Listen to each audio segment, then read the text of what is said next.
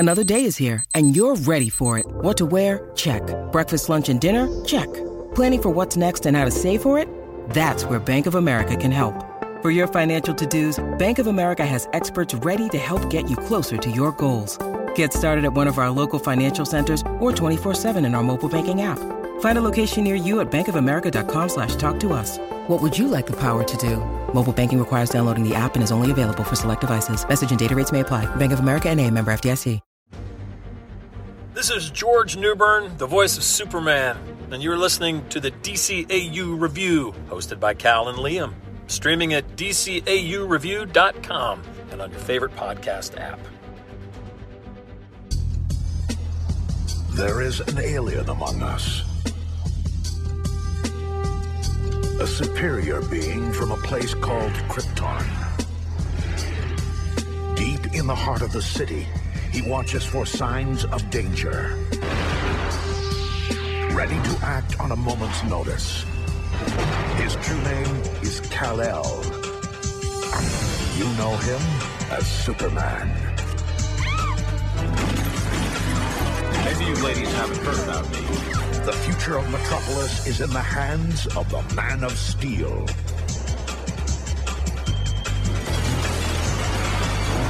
Get up! Superman! Get up. He's gonna be busy. I said get up. Superman. Welcome, everybody, to episode 236 of the DCAU Review. I am one of your hosts, Cal, and with me, my good friend, good brother, and the man that runs our Twitter account. That's right, it's Liam. Liam, we are just another week here at the DCAU Review as we continue here in our month of Superman, the animated series reviews. As we mentioned last week, we did something new for the first time, 235 editions into the pod, as we broke up our first two-parter into two separate episodes. So we will be reviewing the second part of the episode that we started reviewing last week, this week. That's right. So we have the second part of the first appearances in the DCAU of Jaxer and Mala in the aptly titled Blasts from the Past. Yes, part 2 indeed.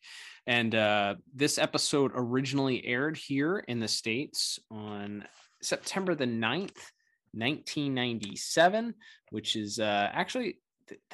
That doesn't seem right. The last one was September the 8th, 1997. This was September the 9th. This was a weekday debut. That doesn't make too many. I don't believe that. I think DCAU Wiki might be incorrect with that one, but let's say for argument's sake, it was September the 9th, 1997. Here in the States. And of course, Liam, before we get into our review and continue our review rather of this week's episodes, we'll remind everybody we did have some scores for each of these categories last week, just kind of our feelers. We put our feelers out, our general thoughts, where we were sitting. They were not final scores. We will have our final scores this week as we kind of settle on individual scores for each category here. Before we do, of course, we are going to get our official IMDb synopsis for this week's episode, which, of course, is brought to you by The Pod Tower. Head over to youtube.com/The Pod Tower for our entire catalog of episodes, including last week's part 1. I don't know why you'd be listening to part 2 before you listen to part 1, but maybe you're some sort of psycho that prefers to go out in your own sort of, maybe you're Bizarro. Maybe Bizarro is listening to this episode. Him listen to part 2 before part 1. And so after this episode is done, if you are Bizarro, go back on the Pod Tower, youtube.com/the Pod Tower, and check out part 1.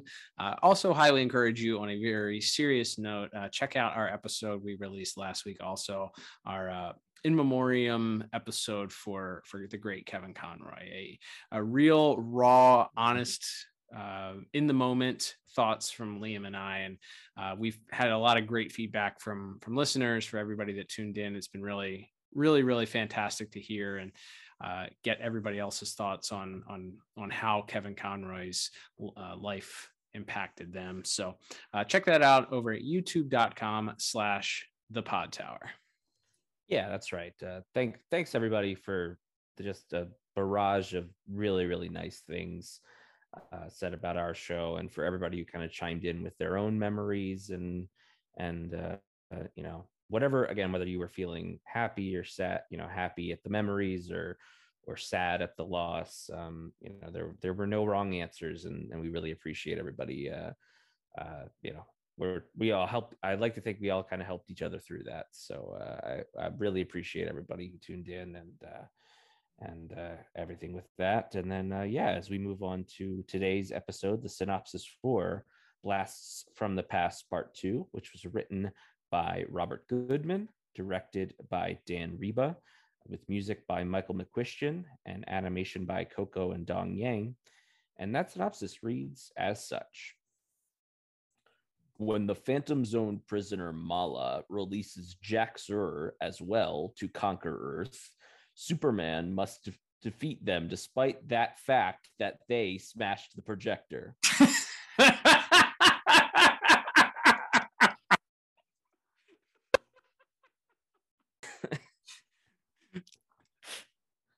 Remember, listeners, this is the official IMDb synopsis. So that's right. We didn't write this. This is straight from the source of the official synopsis found on the Internet Movie Database. So don't hate us.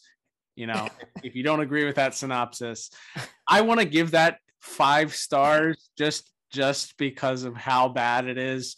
But incredible. Yeah, incredibly bad. It's so bad. It's bad in every way. It's not particularly well constructed English. Mm-hmm. It doesn't accurately describe what happens in the episode. Mm-hmm. It's missing details. What projector are you talking about? I don't know.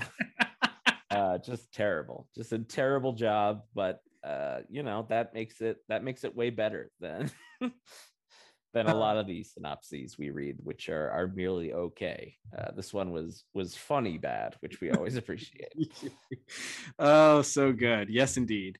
All right, Liam. So we pick up in this episode. If you last recall, we last left our hero. He was finding a semi-unconscious Emil Hamilton, or as one of our listeners, I believe it's Ranky Custom, suggested this week, we missed the very obvious joke of Emil Hamilton, as we've commented on his just absolutely fantastic, best, perhaps top 3 DCAU tans. We have Emil Hamilton recovering from being knocked out, and Mala has made off with the Phantom Zone projector, the aforementioned projector, as it mentioned in the IMDb synopsis. We have to assume it's the same projector anyway. So that projector was stolen from Star Labs. Mala then took it back to the Star Labs cabin, where she decided to release Jax-Ur and introduce him to the planet Earth as potentially a conqueror, as we assume, as she had turned on Superman after he refuted her advances and threatened to send her back to the Phantom Zone. So this is kind of where we pick things up here in part 2, as Superman is actually taking Professor Hamilton to the North Pole, to his glacially residence where he keeps the zoo. Didn't realize until this episode, Liam, that this is the episode. I had forgotten that this is where it gets its name of the Fortress of Solitude, as Professor Hamilton suggests that name, much to Superman's chagrin. Superman doesn't quite understand it at first and thinks it's a little bit over the top, but by the episode's end, it seems to have stuck. So that's a pretty cool factoid about this episode. My word, it's incredible. These are the animals I saved off the preserver's ship. I come up here every now and then to feed them and steal a few moments to be by myself. You know. If anyone deserves their own Fortress of Solitude, it's you. Fortress of Solitude?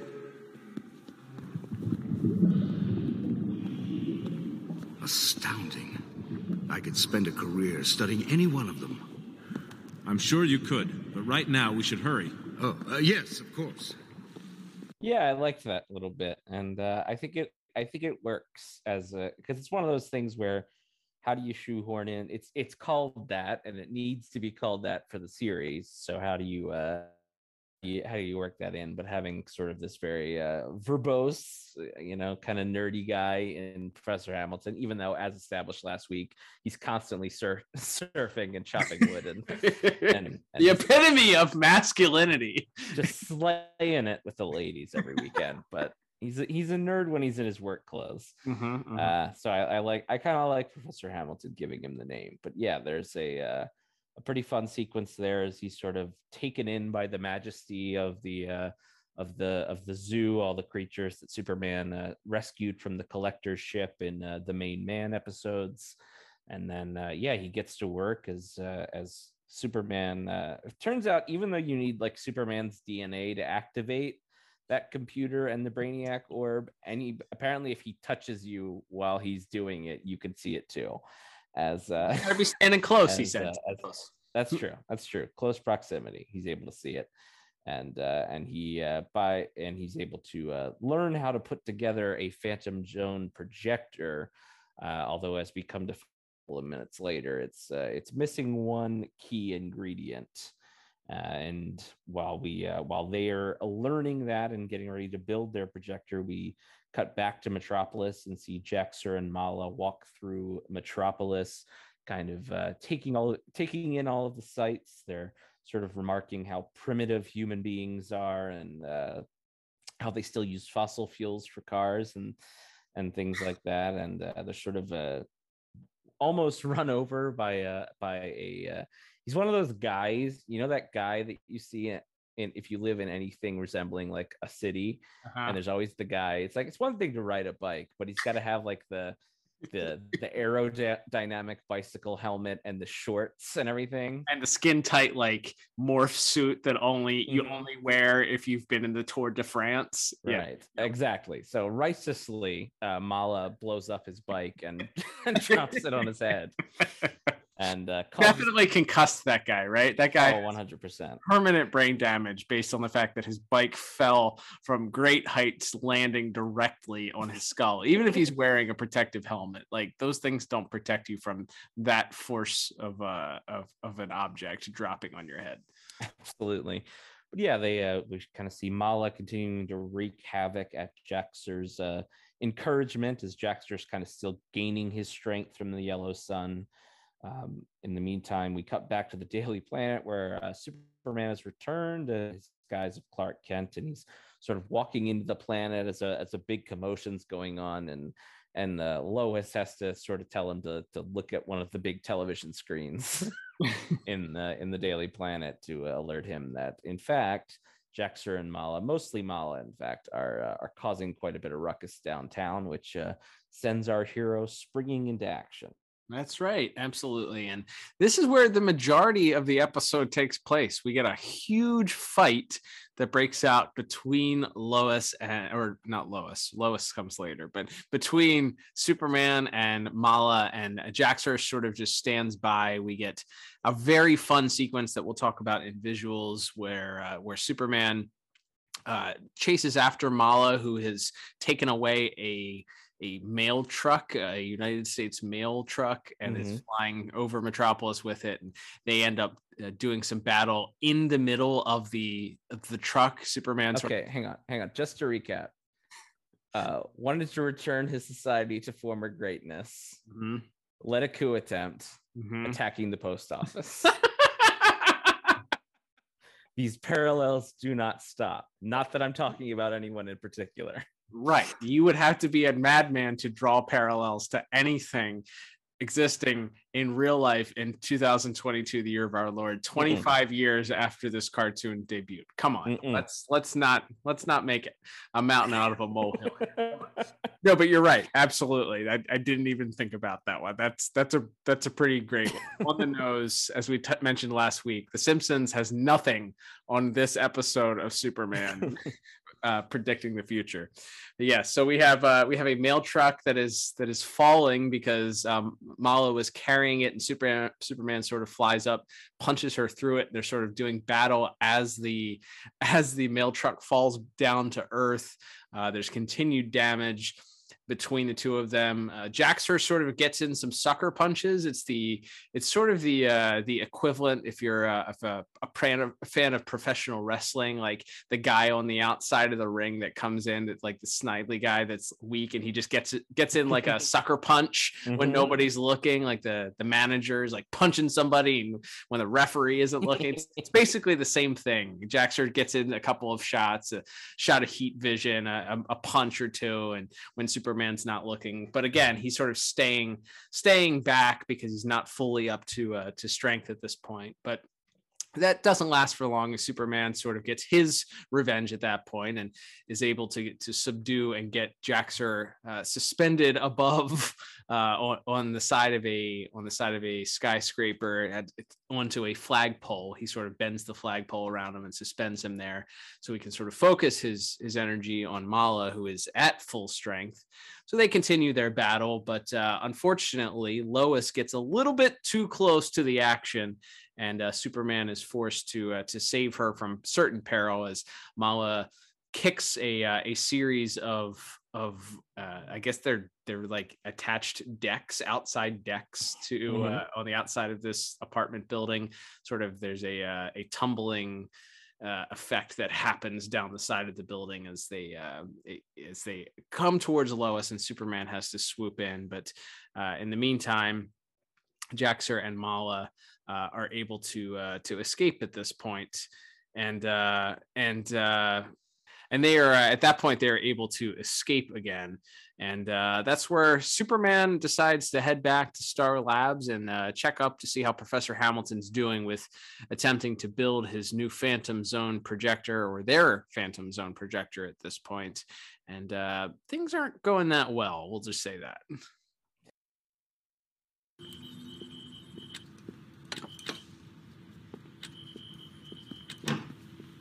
How's it coming, Professor? You're just in time. We're ready to proceed.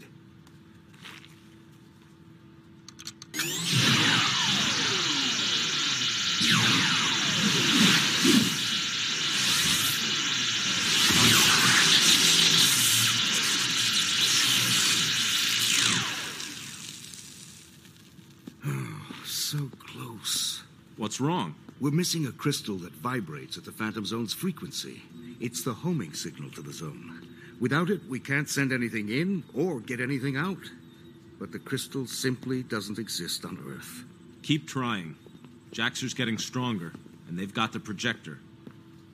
Somehow we've got to even the odds. Yeah, that's it's been kind of made clear here that that they're missing the piece of this magical crystal which vibrates at the right frequency to activate the projector, which can then send things to or pull things out of the Phantom Zone. And as they sort of puzzle over how they're going to fix this problem, we cut back to Perry White sort of reading his reporters the riot act, that none of them can find Jaxer and Mala or have any kind of clue on where they could have gone, despite how conspicuous they tend to make themselves. But thankfully, as fate would have it, a very Superman 2 moment, the very Chris Reeve Superman moment, Jaxer and Mala bust into the Daily Planet, and in order to get Superman's attention, what else? They kidnap Lois and tell him to come to Mala's cabin, the Star Labs retreat, of course. And from there we get Superman. I do appreciate tries to play. He's kind of smart in this scene while also being a little bit dumb. As he arrives in the of course the anti-kryptonite suit, and he brings, of course, a piece of kryptonite with him to weaken Mala.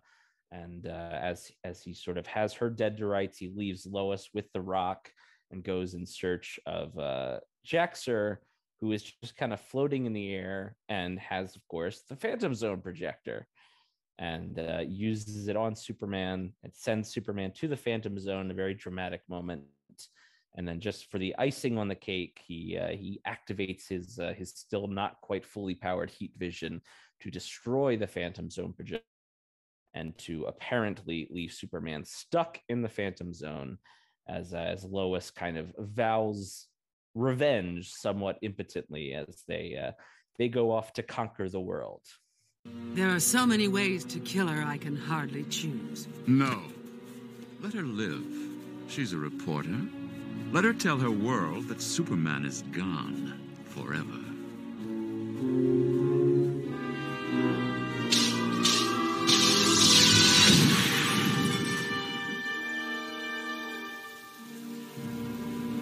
I'm going to personally lead the army that vaporizes you too.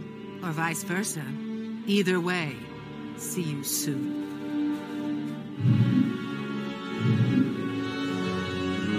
That's right. So, well, things look pretty bad at this point. And if you didn't know any better, you would say that this was the end of our story. But of course, it is not. While we get sort of a video montage of the news documenting the various travesties that Jax-Ur and Mala are putting the Earth through while Superman has disappeared, creating sandstorms in the Sahara, and attacking the United Nations or the UN Security Council, and demanding that they surrender or threatening to do further damage.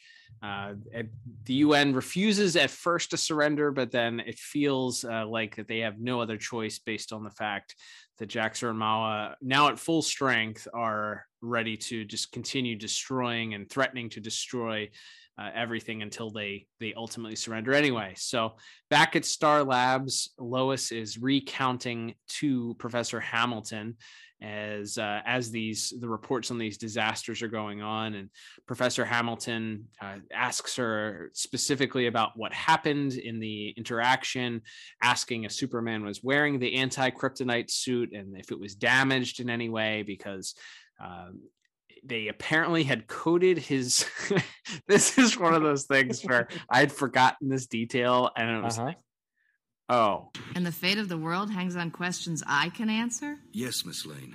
Tell me about Superman. Was he wearing the anti-kryptonite suit when they sent him into the zone? Yeah, but... Was the suit damaged at all? It looked a little wrinkled.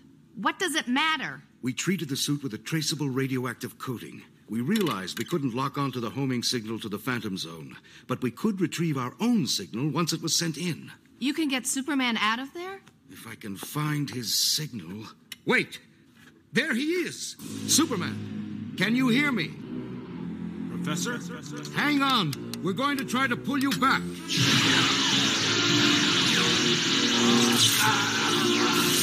signal's weak. I don't know if I can hold on to it. He's in pain! Do something! He's being torn between dimensions.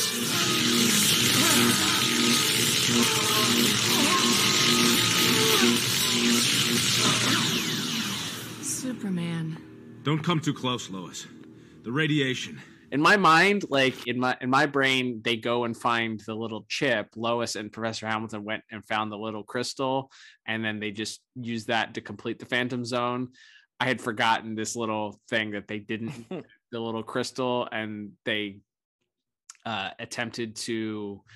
they are able to bring Superman out because they had coated his anti-kryptonite suit in radiation that would allow them to track the signal in between dimensions, because the Phantom Zone projectors, we learned, is based on the multiversal theory. Brainiac goes into a little bit of explanation and exposition as he's explaining there and begins to talk about it. So they're able to track his vibration essentially by the coating of radiation that they put on the anti-kryptonite suit. Did you follow that, Liam? Yeah, it's very Mandela effect, because I could see the scene where they go and pick up the little piece from the destroyed Phantom Zone projector. So I just assumed they went and got that, kind of like what you were saying.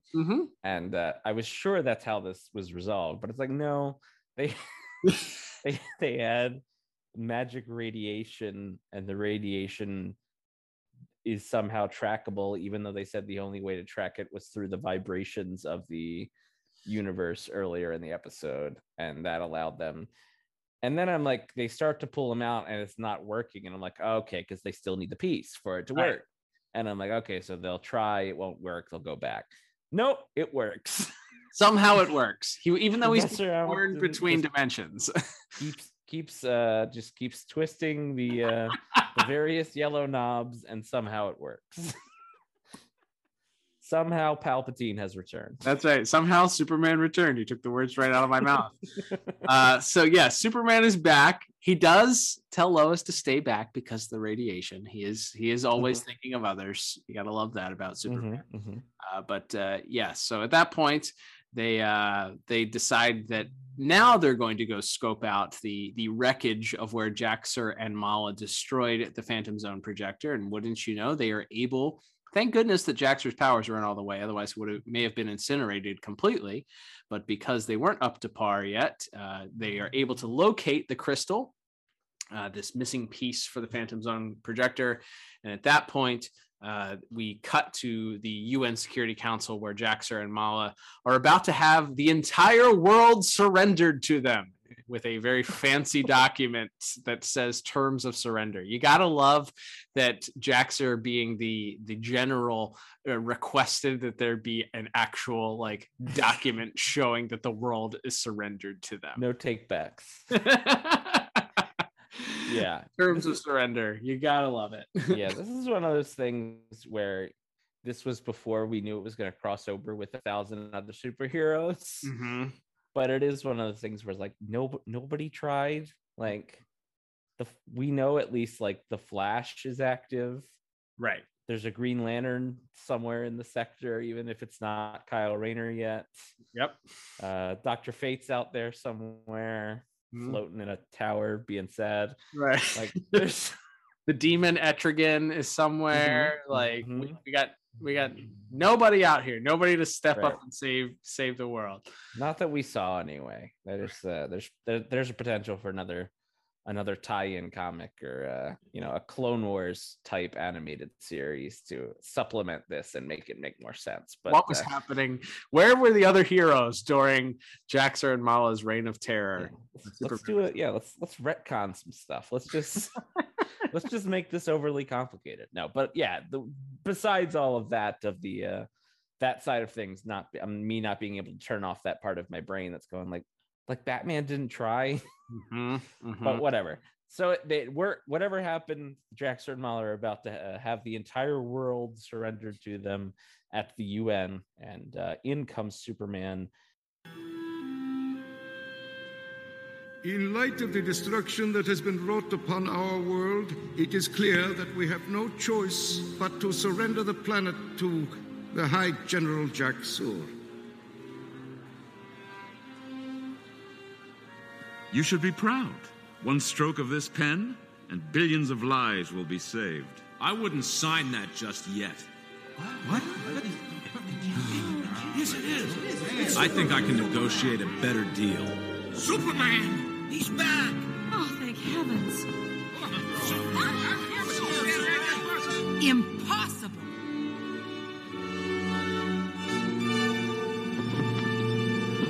Doesn't bring the projector with him. Instead, he engages Jaxer and Mala in a pretty lengthy battle of fisticuffs before finally luring them back into Metropolis and towards the Daily Planet roof, where Lois and Professor Hamilton are waiting with the projector. And Lois is the one that gets to do the honors and send both of them back to the Phantom Zone. Twist them knobs, Lois. That's right. She... I don't know how you teach someone how to do this, but Professor Hamilton was able to teach Lois how to twist the unlabeled knobs. They should, again, look, I know the original version didn't have words on it, but maybe now that that you're in control of it, Professor Hamilton, you could put get a label maker is all I'm saying. Put it to use here. But on and off. There you go. But yes, they're sent back, and we get kind of a nice little epilogue as Superman's back in the fortress, where we see him leave the projector, and he he sort of remarks to himself, while he doesn't feel lonely thanks to the animals up at the fortress, he is still the only Kryptonian. But then he sort of looks back at the projector and decides maybe that's for the best, and that's where we end things for this part 2. That's right. So Liam, you and I originally, our scores that we were leaning towards last week at the end of part 1, I had a 6 out of 7, all right, 6 out of 10 for plot, and you had a 7 out of 10 for plot. So I'm interested to see here how much this moved the needle, if at all. Being completely honest, I do like there was a lot of action in this episode. It's a lot of fighting. The Mala and Superman fight, and then the subsequent sort of chase scene at the end. It's funny, I checked the time because this episode feels like it's a lot longer than that first episode. And I checked, and there was like 3 minutes left, and Superman is still leading this chase through Metropolis. And despite having seen this episode many, many, many, many, many times, I had forgotten how the ending came about and who flipped the switch and who caught them. So it was a nice little surprise to see Lois get the honors of flipping the knob. But yeah, I don't think I'm going to change my score from the 6. I think overall it's an okay episode. I think there's certainly some interesting things that are touched on here. It's much more action heavy in the second half. We don't get much of a movement of plot. Things move at a rapid pace because so much of the time is taken up by the fight. Superman is barely in the Phantom Zone, so you barely have any time to react to him being somewhat lost, especially after Jaxer destroys the Phantom Zone. So you don't really have the time to feel the weight of that. I know they tried to do that by showing you sort of the disasters that were occurring at the hands of Jaxer and Mala with Superman being trapped, but you really don't get the weight of it, sort of like how you do in Apocalypse Now. Like that even though Superman is it's a similar situation where Superman is sort of out of the picture and then back in the picture very quickly. You still get you're able to sort of understand the weight of what has happened without Superman being there with the Apocalypse invasion. It's visually very different. You can tell things are being destroyed. Things are much worse. You don't really get that other than this sort of scene where, the UN is signing the world over to them. They seem a little bit disheveled in those moments, and the UN building is in shambles, but it doesn't quite communicate that with everything else surrounding it. So I don't think that it was as effective as it could be. I did like the action. I did like that it was action heavy. I think with really this episode being 44 minutes essentially, or 42 minutes, you had a little bit more story to tell and a time to tell a story. And I don't know that was maximized and done to the best effort. So it's not a bad episode. I think that with the pacing of part 2, I think it does make it feel like a jam-packed, action-heavy episode, and that's fun, and that's sort of juxtaposed against part 1, where there wasn't as much action. I feel maybe if you spaced out the action a little bit more, it maybe would have been ranked higher, but I'm sticking with 6 out of 10. What about you? Yeah, I actually, I guess technically I'm bringing mine down a point to match your 6 from where I had at the 7, kind of for most of those reasons. It feels very rushed, and this is another one of those Mandela effect things, because I think when we were before I sat down to watch part 1 last week, my thought was part 1 ends with Superman in the Phantom Zone. Same, absolutely. But it doesn't. That happens like in the middle of Act 2. Right. And then he's brought back like right at the start of Act 3. So you really don't have time to like build a sense of dread of like what does it mean when there's 2 evil Kryptonians on the loose and Superman's not here to stop them. Right. And like you said, we don't really get to, other than some kind of brief news footage, we don't really get to see much of the destruction or the mayhem of that. So yeah, it doesn't really I don't feel like we have enough time to miss Superman or to get like worried about what's going to happen if he doesn't come back before he's back. Right. So I think that like I said, I liked in part 1, like we talked about last week, having having more time with just Mala and having her be more of her own character before she, kind of settles into the sidekick role in this part 2 with Jaxer, and kind of seeing what makes her tick. I think that was fun. And then introducing Jaxer, and you feel like, oh my gosh, Superman could barely hold his own against one of these people, and now there's 2 of them. Like, it feels like you're building up to the big thing, and like you said, the action's fun, and we'll certainly talk about that more in visuals. But yeah, I just feel like part 2 feels a little bit rushed, and then, like I said, I like the resolution. I like that, especially because there's both in part 1 and part 2, Lois kind of has this little side rivalry with Mala, and she kind of gets to pay that off by being the one to send them back to the Phantom Zone. I think that's fun. But yeah, overall, like I said, I think it was a fun setup in part 1, and I was inching to like this one more than I ended up liking it, I guess. But yeah, again, not terrible. It's still a fun episode, and like you said, pretty action heavy. So there's not a ton to complain about there. But as far as a resolution to what was set up and how they utilize this, this 2-part story, I think yeah, it just felt like a little uneven. Like, I feel like if we move the Superman getting stuck in the Phantom Zone to part 1, and then act 1 of part 2 is just all, Jaxer and Mala mayhem and destruction, and you have Lois and Perry and whoever else kind of reacting to all that, and Hamilton's frantically trying to build this projector. I think it could be really exciting, and we get to spend a little more time with our human resistance characters before you bring Superman back and he saves the day at the end. So again, not terrible by any means, but like I said, I think part 2 just feels like they kind of rushed through some stuff that could have been given a little more time to breathe. Yeah, absolutely. All right, Liam, let's move on to our second category, which is going to be animation and visuals. Last week, I was sitting at a 5 out of 10 for animation and visuals. You were at a 6 out of 10. What stuck out to you from this week's episode, which I believe Coco Dong Yang also credited with this week's animation? What stuck out for you?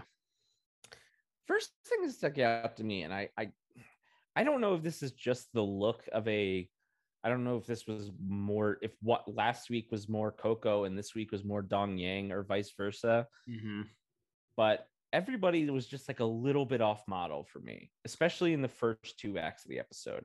Agreed. Like, Jaxer especially, he's very like boxy, I think, and he has like a really weirdly flat head in a way that I sense of last week, when admittedly he's only in 2 scenes last week, but I just didn't get that sense. And then he just felt a little bit off.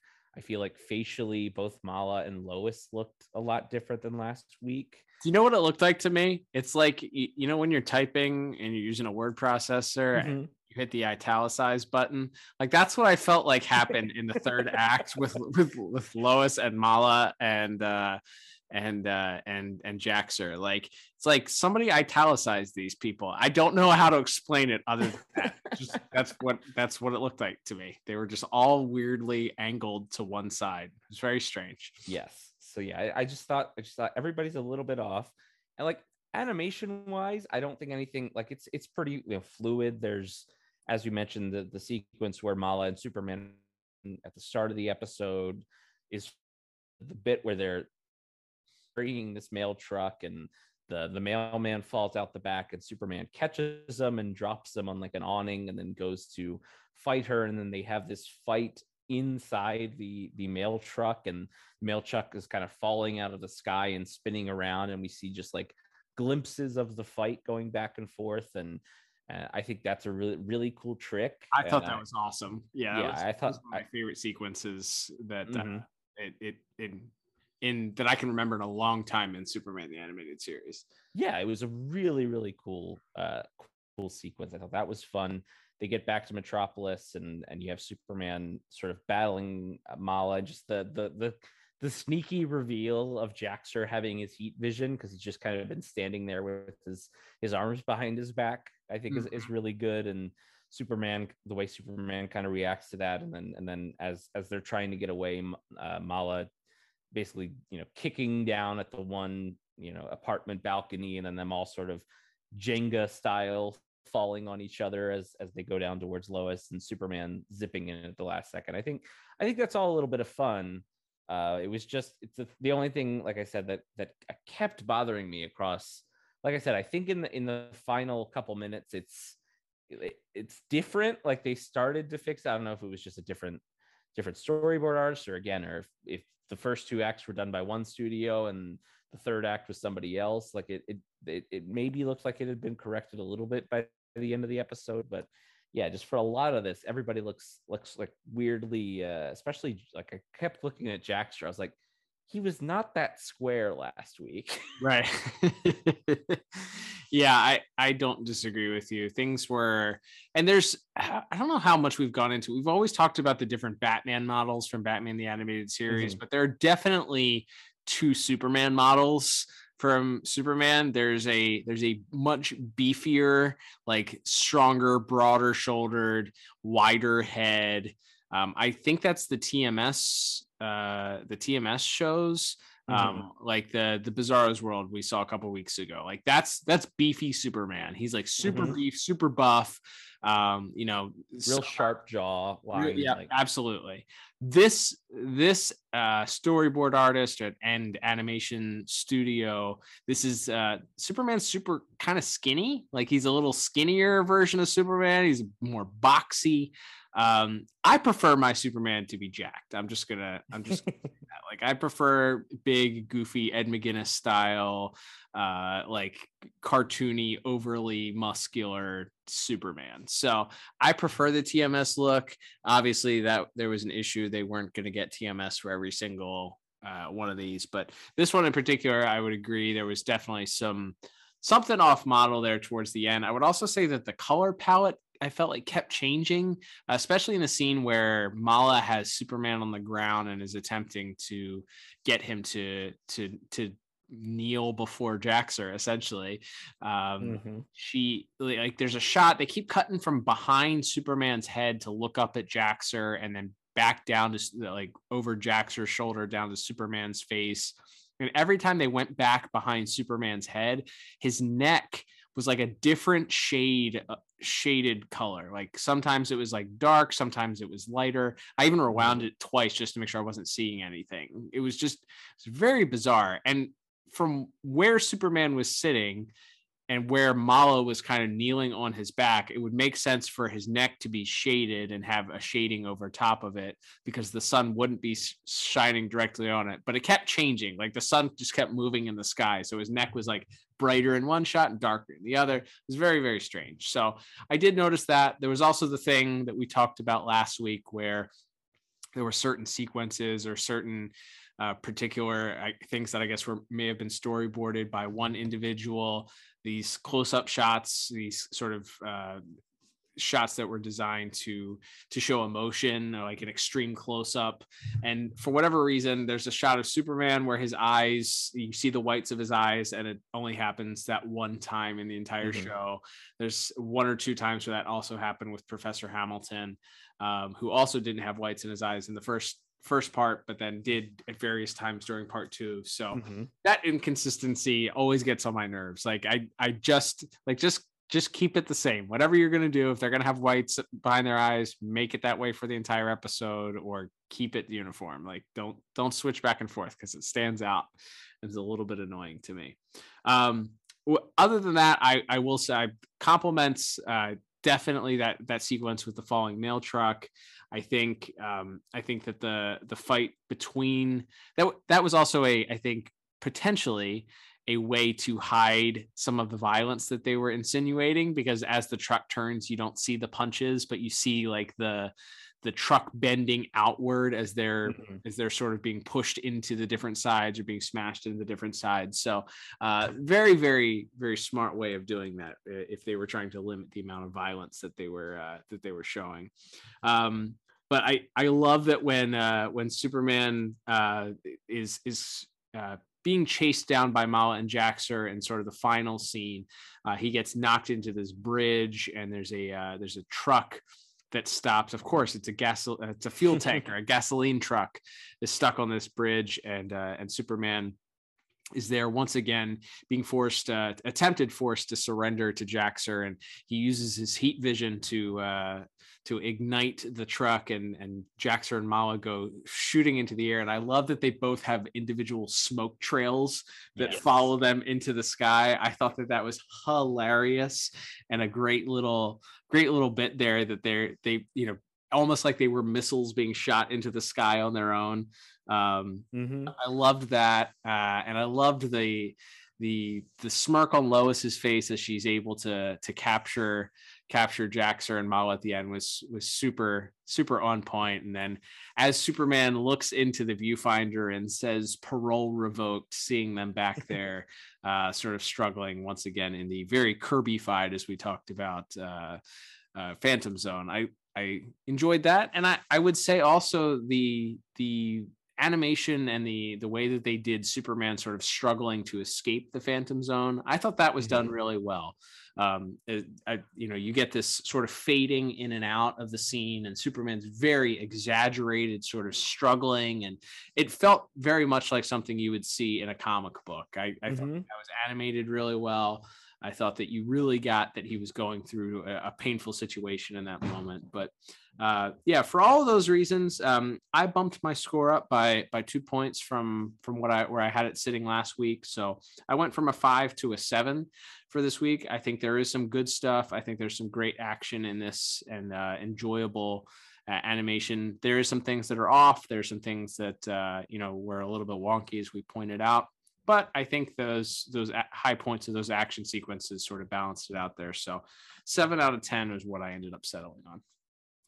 Yeah, I ended up with my 7 out of 10 as well. Actually, now that I look at my notes, I think for all the reasons, like I said, I think it could have been even higher, because like you talked about, this is a very action-packed episode, and a lot of the action is great. I like the sequence where Mala kind of has Superman pinned down, and Jaxer instructs him instructs her to crush his skull, and she just sort of grabs his head, and then Superman I always like when Superman uses the power set to problem solve. So he can't just throw her off of him, so he uses the heat vision to hit a lamppost, which falls over and knocks her down. Like, I think that's a really neat little way of Superman getting out of something and kind of outsmarting him, and taking advantage of having had these powers for years and years, whereas they're both still learning. I think that's a really fun sequence. I really like the way that's laid out visually. And then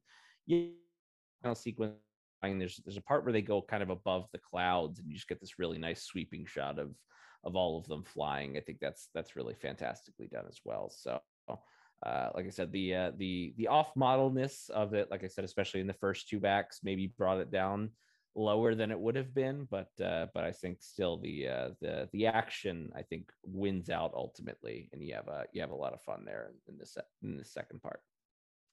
There you go. All right, Liam, let's move on to our next category, which is going to be music. And I believe Christopher Carter, once again, responsible for music this week. Michael McQuistion. That's right. Michael McQuistion. My bad. You did mention that at the beginning. So Mr. McQuistion, responsible for the music this week. Did you have anything stick out to you other than, I think, my favorite scene in the entire episode? That was when Superman makes his triumphant return in the UN Security Council, stopping the world from signing themselves over to Jaxer and Mala.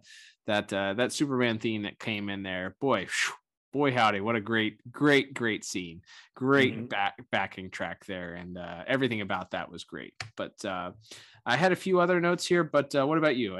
Anything of note for your musical notes? Yeah, I really love there's a big kind of very dreadful when anytime the Phantom Zone projector is used. I don't know if we mentioned this in part 1. There's this very dramatic theme that kind of kicks in for that. So when Jaxer uses it on Superman, you kind of get this really dramatic bit, and then it kind of kicks into overdrive as he then destroys it, and like we said, Lois kind of vows revenge as they fly off. I think there's some cool music used to actually represent. And again, it's kind of brought in when, as we talked about, the scene where Hamilton and Lois are trying to pull Superman back out of the Phantom Zone. I think there's some cool little music added in there. And then I enjoyed the fight music throughout the that whole final battle there. I think is pretty fun and frenetic. And I'd have to go back and maybe listen to it a few more times to pick up if there was like a specific Jaxer and Mala theme being used, or if that was part of that same piece of music that's used during the Phantom Zone moments. But I enjoyed the final battle music as well, kind of keeping up that very a bit more fast pace there. Yeah, I think that was a fine backing track for that scene. I think the music also in the main fight scene was pretty solid also. I will point out, and I don't know if you noticed this, you might have to go back and listen to it and let me know your thoughts, or the listeners can also. But in the final little bit there that we get where Superman returns to the Fortress of Solitude, the theme that plays I thought was very, very reminiscent of the sort of a minor key version of the John Williams Superman theme.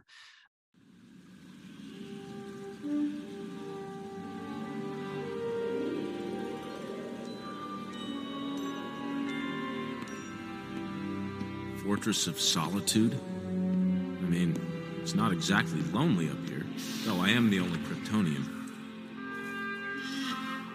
Lately, I'm thinking it's better we keep it that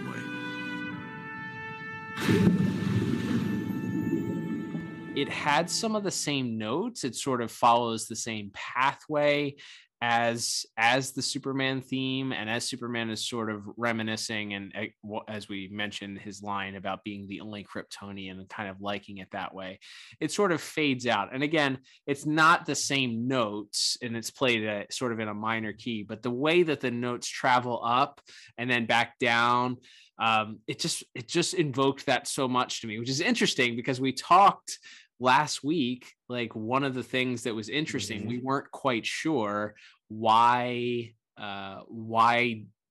Zod wasn't used instead of Jaxer, why Jaxer got the choice. We actually you ended up getting some confirmation by somebody who may or may not be in the know with regards to just why Jaxer ended up being selected for this instead of one General Zod. Yeah, I talked to somebody who would have some knowledge of this week, and they said while they can fully confirm it, as in they didn't have firsthand knowledge, they kind of signed off on the theory that things were most likely done that way because they were trying to differentiate themselves from the Christopher Reeve films. And this person also noted that there was actually a kind of oft forgotten 80s Superman cartoon that ran very briefly that had heavily borrowed and heavily homaged the Chris Reeve films. So I think it was a real kind of statement that they didn't want to do everything, which is obviously reflected in the very, very different portrayals of Krypton and a lot of the other villains and things that are used here. So that we did sign off on that. We had seen that in like a couple of articles written about Jaxer and Mala and Zod over the years on some of those fan sites like Screen Rant and Comic Book Resources and places like that. But hadn't really seen like a real good source on that. But like we said, we chatted with somebody this week that kind of confirmed that for us, and that was a pretty good theory. So we're gonna assume that's true from here on out, if asked. So maybe, just maybe, this was just a little way of sneaking that in there. I don't know. I'd love to hear people's thoughts on that. Just having a little bit of the classic Christopher Reeve, John Williams, Superman style music sneak in there at the end. We don't know, but as you noted, the creators were doing a lot, everything they could. I don't know everything they could, but a lot to avoid avoid the comparisons there. One of the things, by the way, that I missed out that I would be remiss if I didn't go back and mention, this is going back to visuals, but did you happen to notice the homage to the famous Action Comics cover featuring Superman, the very first appearance? I had that in my notes and just completely glossed over it when we were talking about it. But yes, there's a point where as they are battling, Superman picks up a car, and he's just for a brief second, he's in that Action Comics #1 pose before he drops it right on Mala's head. Yeah. And there's, you know what? Let's tie it all together. There's some great music that accompanies that triumphant smash of the car. There you go. Over Mala's head. So with the music, and I think in particular that scene with Superman coming in, I got literal chills. Like I got some goosebumps. My hair stood up a little bit on that when he comes in and that theme song plays. And as we'll talk about in a second, Tim Daly delivers a pretty great line. It's pretty good. I wish there was more of the Superman the animated series theme throughout, especially towards the end, as he's sort of signing off there from the Fortress of Solitude. But beggars can't be choosers. I went with a pretty solid 7 out of 10, which is about a point higher than where I was last week, where I was sitting at a 6 out of 10. So 7 out of 10, my final score for music for parts 1 and 2. What about you? Yeah, I'll keep where I was at the 6 out of 10. Like I said, I did like it. I do think that moment in the UN is really fantastic. That was the definite standout to me. And like I said, other than that, and the sort of dramatic Phantom Zone accompanying music, I think was also pretty cool. So definitely strong effort across our 2 parts, 2 of our 3 dynamic music partners. There we go. All right, Liam, let's move on to our final category, which is going to be voice acting. And we don't have a large derivation from our cast from last week. I don't think, other than maybe Perry White, I don't think we had any additional voices that weren't already existing in last week's episode. So this may be a short but sweet summary of our cast this week. But we did get the introduction of, as we mentioned last week, Ron Perlman as this role, a very different role than we are used to from hearing him before, but certainly equally strong performance from Mr. Perlman. Let's talk about the voice cast from this week. That's right. So as mentioned, not a lot going on other than a brief appearance by George Zunza as Perry White. Trying to sort of stand up to Jaxer and Mala when they come to kidnap Lois. But other than that, we do briefly again get Corey Burton as not only Brainiac, but as is tradition, he's also got to do a bunch of the bystander voices that we hear across the episode. Mm-hmm. But always love to hear that. We have elsewhere we didn't have Clancy Brown this week. That was last week. No Clancy this week. No, he was. He just has that one news report scene that sets Mala off in part 1, but he's not back this week. There you go. Which again, something that if we had structured this differently, to go back to, let's see what Lex's reaction is to like his nightmare scenario where the Kryptonians are invading and taking over the world. Like, right. Would have been cool. Yeah. But anyway, I digress. We're in voice acting now.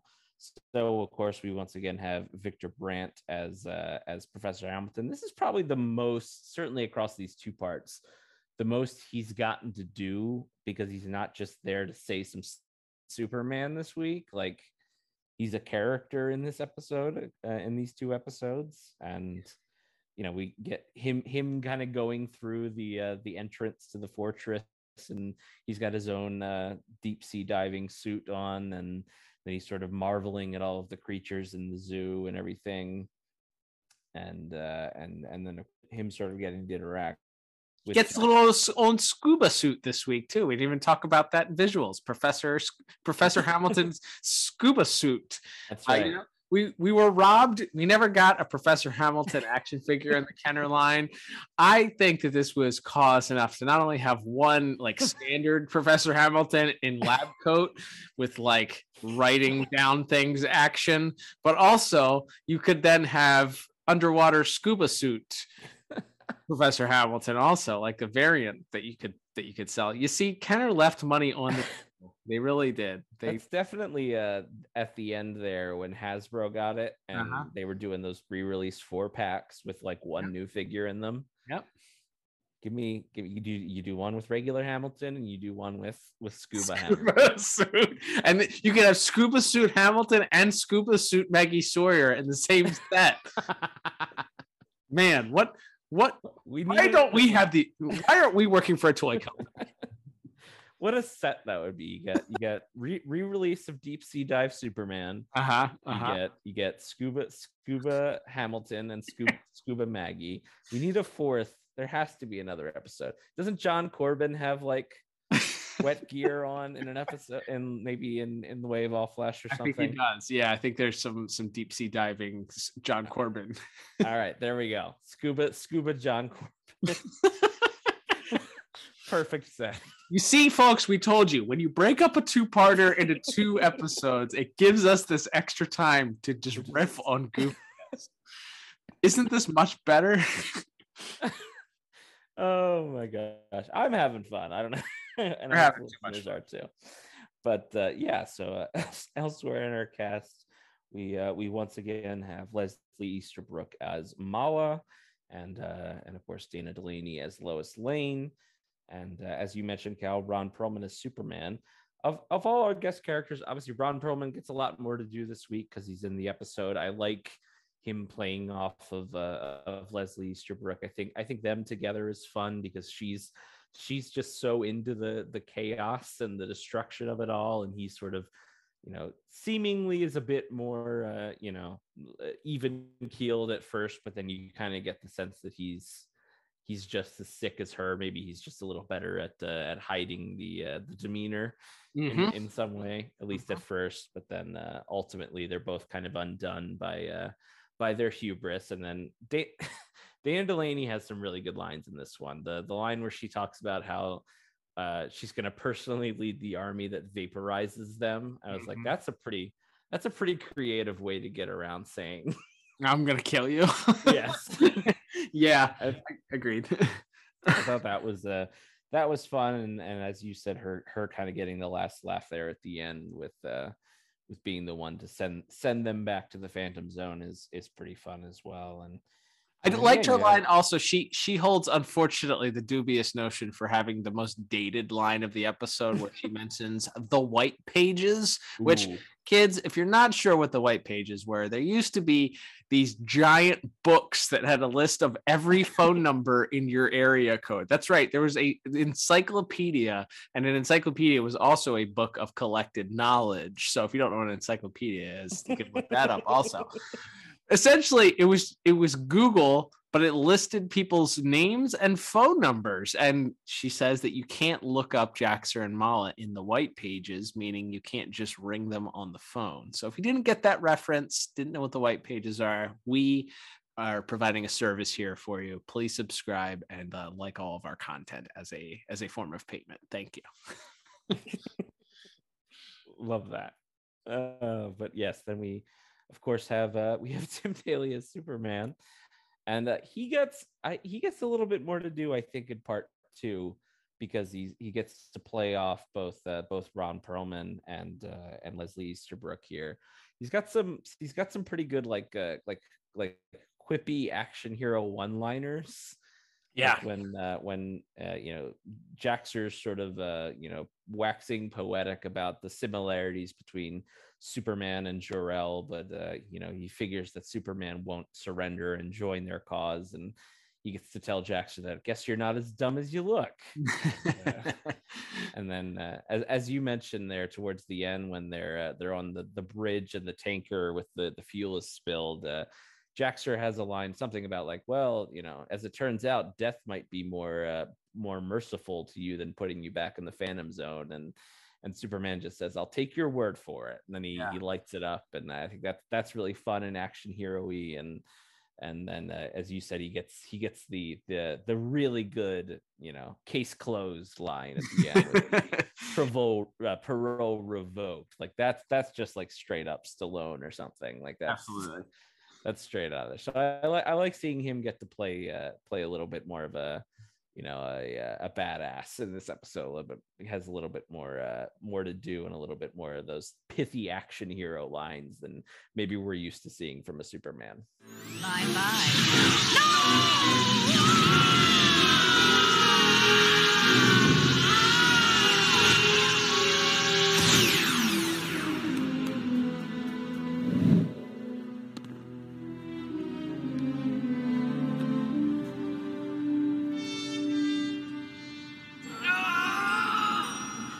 Parole revoked. Yeah, I love it. It sort of lends to the other side of the Superman character, and Tim Daly does a fantastic job in delivering the lines in this episode, because it doesn't feel cliched.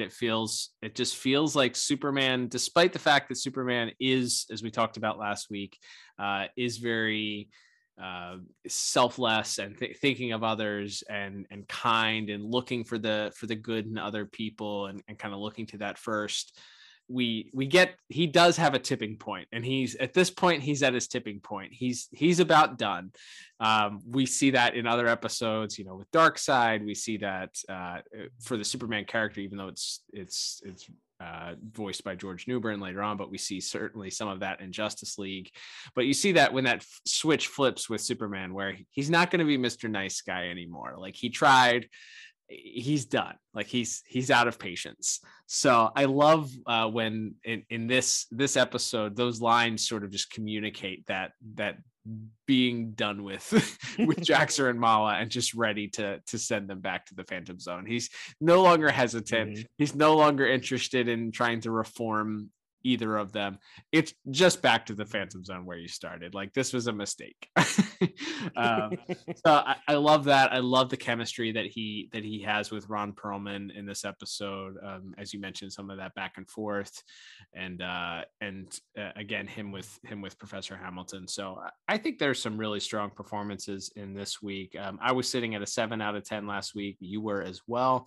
But I bumped my voice acting up to an 8 out of 10 this week, just because I thought Ron Perlman's really strong, very unsurprising, as we know. His turn as Clayface is one of the more iconic performances in Batman the Animated Series, and so we're well aware that he's more than capable of putting on an incredible performance. This is a little bit different, very if pun intended, less dramatic in some ways than the Clayface character. Very stoic, less emotionless, I would say. He is that military man, war general that is self-confident, overconfident in some ways. So it's a little bit different, but I wouldn't say that it was distracting in some of the ways that we've said that other voice actors, when they're playing a different character than the one that we're familiar with or most familiar with, tend to be. I think that this would fit in there perfectly and felt like its own character in a way. So I ended up giving voice acting an 8 out of 10 for this week. What about you?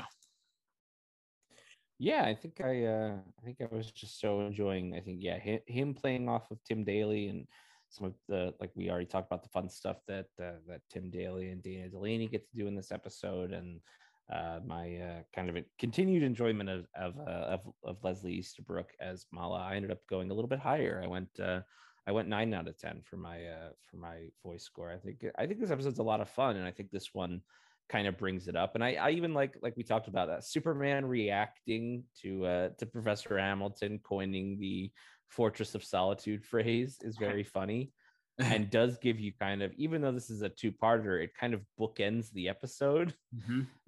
With the start of the episode is them going to the fortress, and he kind of cocks an eyebrow when Hamilton calls it that, and then at the end, when he's putting the projector back and sort of talking out loud to himself and to the animals in the zoo, he kind of he's not so sure about that phrase, but he kind of likes it, the way he kind of just nicely puts a button on it and gives you your happy ending, as he pets the creatures and then swims off back towards civilization. I think Tim Daly does just a really, really great job in this episode, and I think him combined with our and Dana Delaney really brought it up a little bit extra for me this week. There you go.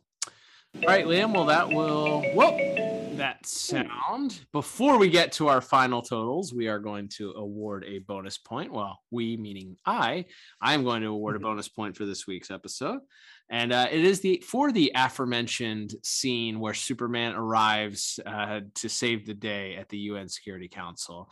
As I mentioned as we were talking about it in music, and also talked about it in visuals.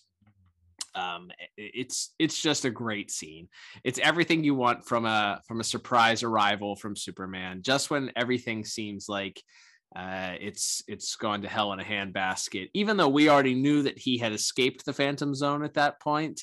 It is pretty awesome to see the villains get their just desserts and be surprised. And as I said, everything about it, from him just sort of floating there and slowly coming in, Tim Daly delivering the line, "I wouldn't do that quite yet if I were you." And then the music swells. We get the Superman, the animated series Shirley Walker theme come in very strong, just superb. It's just everything that you want from a scene. So because the fact that I got goosebumps alone on that watch, I felt like I was like, that deserves a bonus point because it gave me goosebumps. That's really good. So I love that.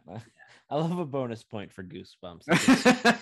That's as good of a reason for it. It's also a great point, and what we talk about all the time, why we break down the show into these 4 separate categories, because it's not just one thing that makes these cartoons going back and revisiting some 25 to 30 years after they've debuted. It's stuff like that, and it's moments where it's the voice acting, it's the music, it's the animation, it's all of it. It's such a great moment. And like we said, that's like the most dire things feel when you have like the UN secretary or whoever he is, the spokesman for planet Earth, about to turn the world over to our villains, and then Superman kind of arrives just at the last second and talks about how I wouldn't sign that just yet, and then the music kicks in, and then you kind of pan up and you hear all of the all the background actors are, "Oh, he's back, everything, like, we're saved." Like it's just this really nice moment where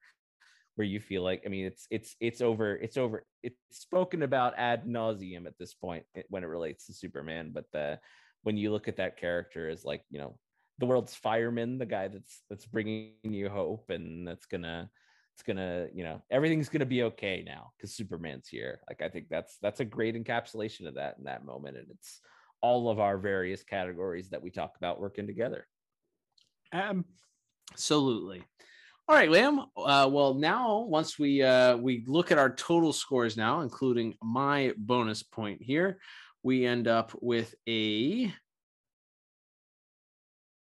29. At least I do. I end up with a 29 out of 40. What about you? And I end up just 1 point lower at 28 out of 40.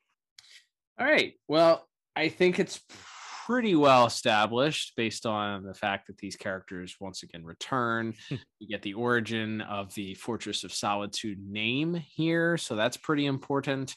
We get scuba suit Emil Hamilton.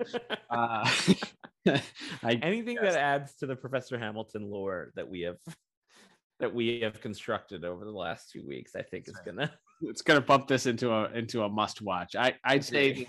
I'd say based on the impact of these characters to this series, and even though they don't return outside of Superman the Animated Series, we did talk about, and if you check out our social media at DCAU Review, plenty of tie-in material featuring Jaxer and Mala. So I think this is a must watch based on the fact that we kind of get everybody's backstory, and we get a pretty interesting Superman tale here. So I'd say overall, DCAU, this is probably a must watch based on the impact that it leaves Superman and this series, at least. Yeah, I agree. It's a fun 2-part adventure, and then it's a good episode of the series. You've got a villain that comes back. Yeah, I think this is definitely a must watch. A 2 thumbs up. There you go. All right. Thank you, everyone, for tuning in this week. We appreciate you listening. Don't forget, if you'd like to support us, head on over to DCAU Review, both on Twitter and on Instagram at DCAU Review. Follow us on Twitter or like us on Instagram. Follow us on Instagram. Those are both ways to interact with us. Also, as we talked about earlier in the program, thank you to everybody that has said incredibly kind things or shared their thoughts or shared kind words and comforting words this week. As we mentioned at the top of the show, we did our Kevin Conroy tribute show. It was something we threw together rather quickly, sort of in the moment after hearing about Mr. Conroy passing away very tragically.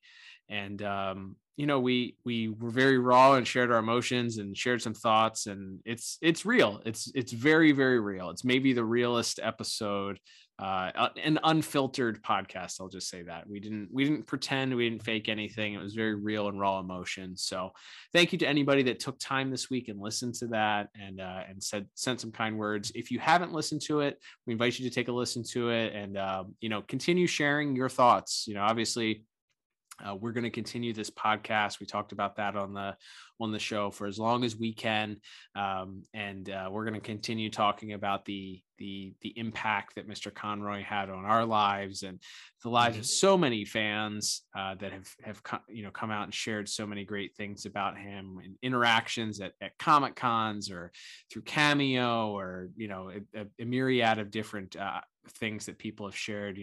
The voice actors that got to work with him, artists that worked on comic books that were inspired by him and his performance. Just seeing how many lives he touched this week was pretty incredible, and for us to have a tiny glimpse at that and hear some of the stories that some of the people that listen to our show and our program sharing those with us was a really, really neat opportunity, and to me was very cathartic. It was very therapeutic to see some of those things and to share in our grief with each other as a community and also celebrate Mr. Conroy's life. So thank you to everybody that has tuned in and checked that out. You can hear that on all of our platforms where our podcast is shared, including youtube.com/the Pod Tower, and of course, Apple and Spotify and Google Podcasts as well. Yeah, absolutely. It was really, really, can honestly say I've never experienced anything like that.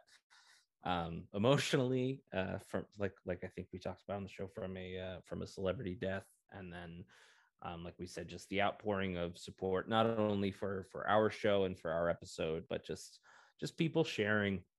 It was very genuine, and it was very raw. And if we were able to help some people maybe who weren't quite sure how to put it into words, we're very happy that we were able to kind of let you guys in on how we were feeling and help try to celebrate such an incredible person's life. And again, if we helped you, that's great, and the feeling is absolutely mutual. Just some of the messages that were shared with us this week were incredibly touching. And again, not just about our show, but just interactions, like you said, that people had with Kevin and all that. It was really beautiful, and it maybe restored a little bit of my faith in humanity and the internet. Just seeing how many people came together to use their powers for good and to sort of collectively help each other through what is it's uncharted waters. We've never, like I said, never really experienced anything like that. So thanks to everybody for saying such nice things and for being so open and honest with how you were feeling as well. Absolutely. And if you'd like to continue sharing, as we mentioned, you can either send us a DM on Instagram or on Twitter, or tweet at us or comment on our pinned post on Instagram is our post talking about our episodes. So you can feel free to leave comments on there. We also have gathered as many of the tributes and continue to gather them in our Instagram story highlights. So you can check that out. There's a Conroy tribute section that we have highlighted there. So you can go check some of those out, including some of the great things that people shared with us, ways that Kevin Conroy really impacted them. Liam, let's segue here as we continue talking. Thank you everybody for continuing to listen and support the ways that you do. Subscribe to the pod, or whether you subscribe to us on a podcast platform or on YouTube, or if you just listen to us, thank you so much for doing so. We would definitely appreciate a subscribe.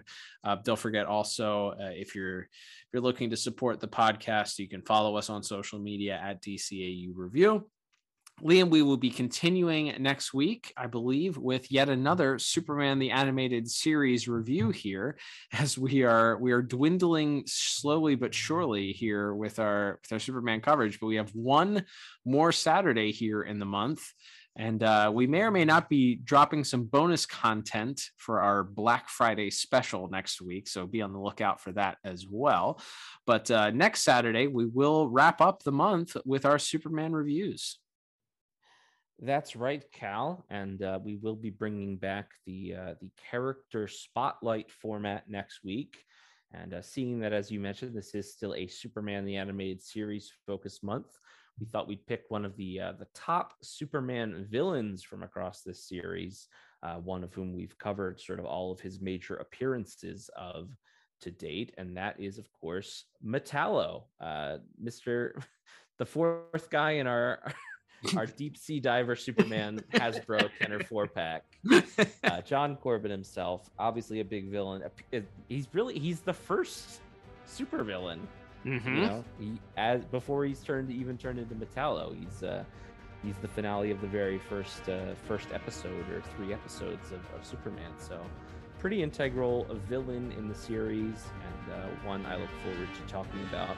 And also looking into some of his action figures and comic book tie-ins and all that fun stuff that we get to do when we look at the character spotlight episodes.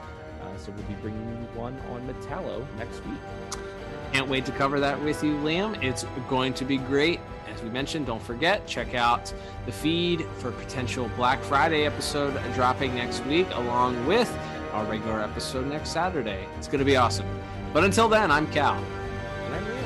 We'll talk to you on the next episode of the DCAU. Bye-bye.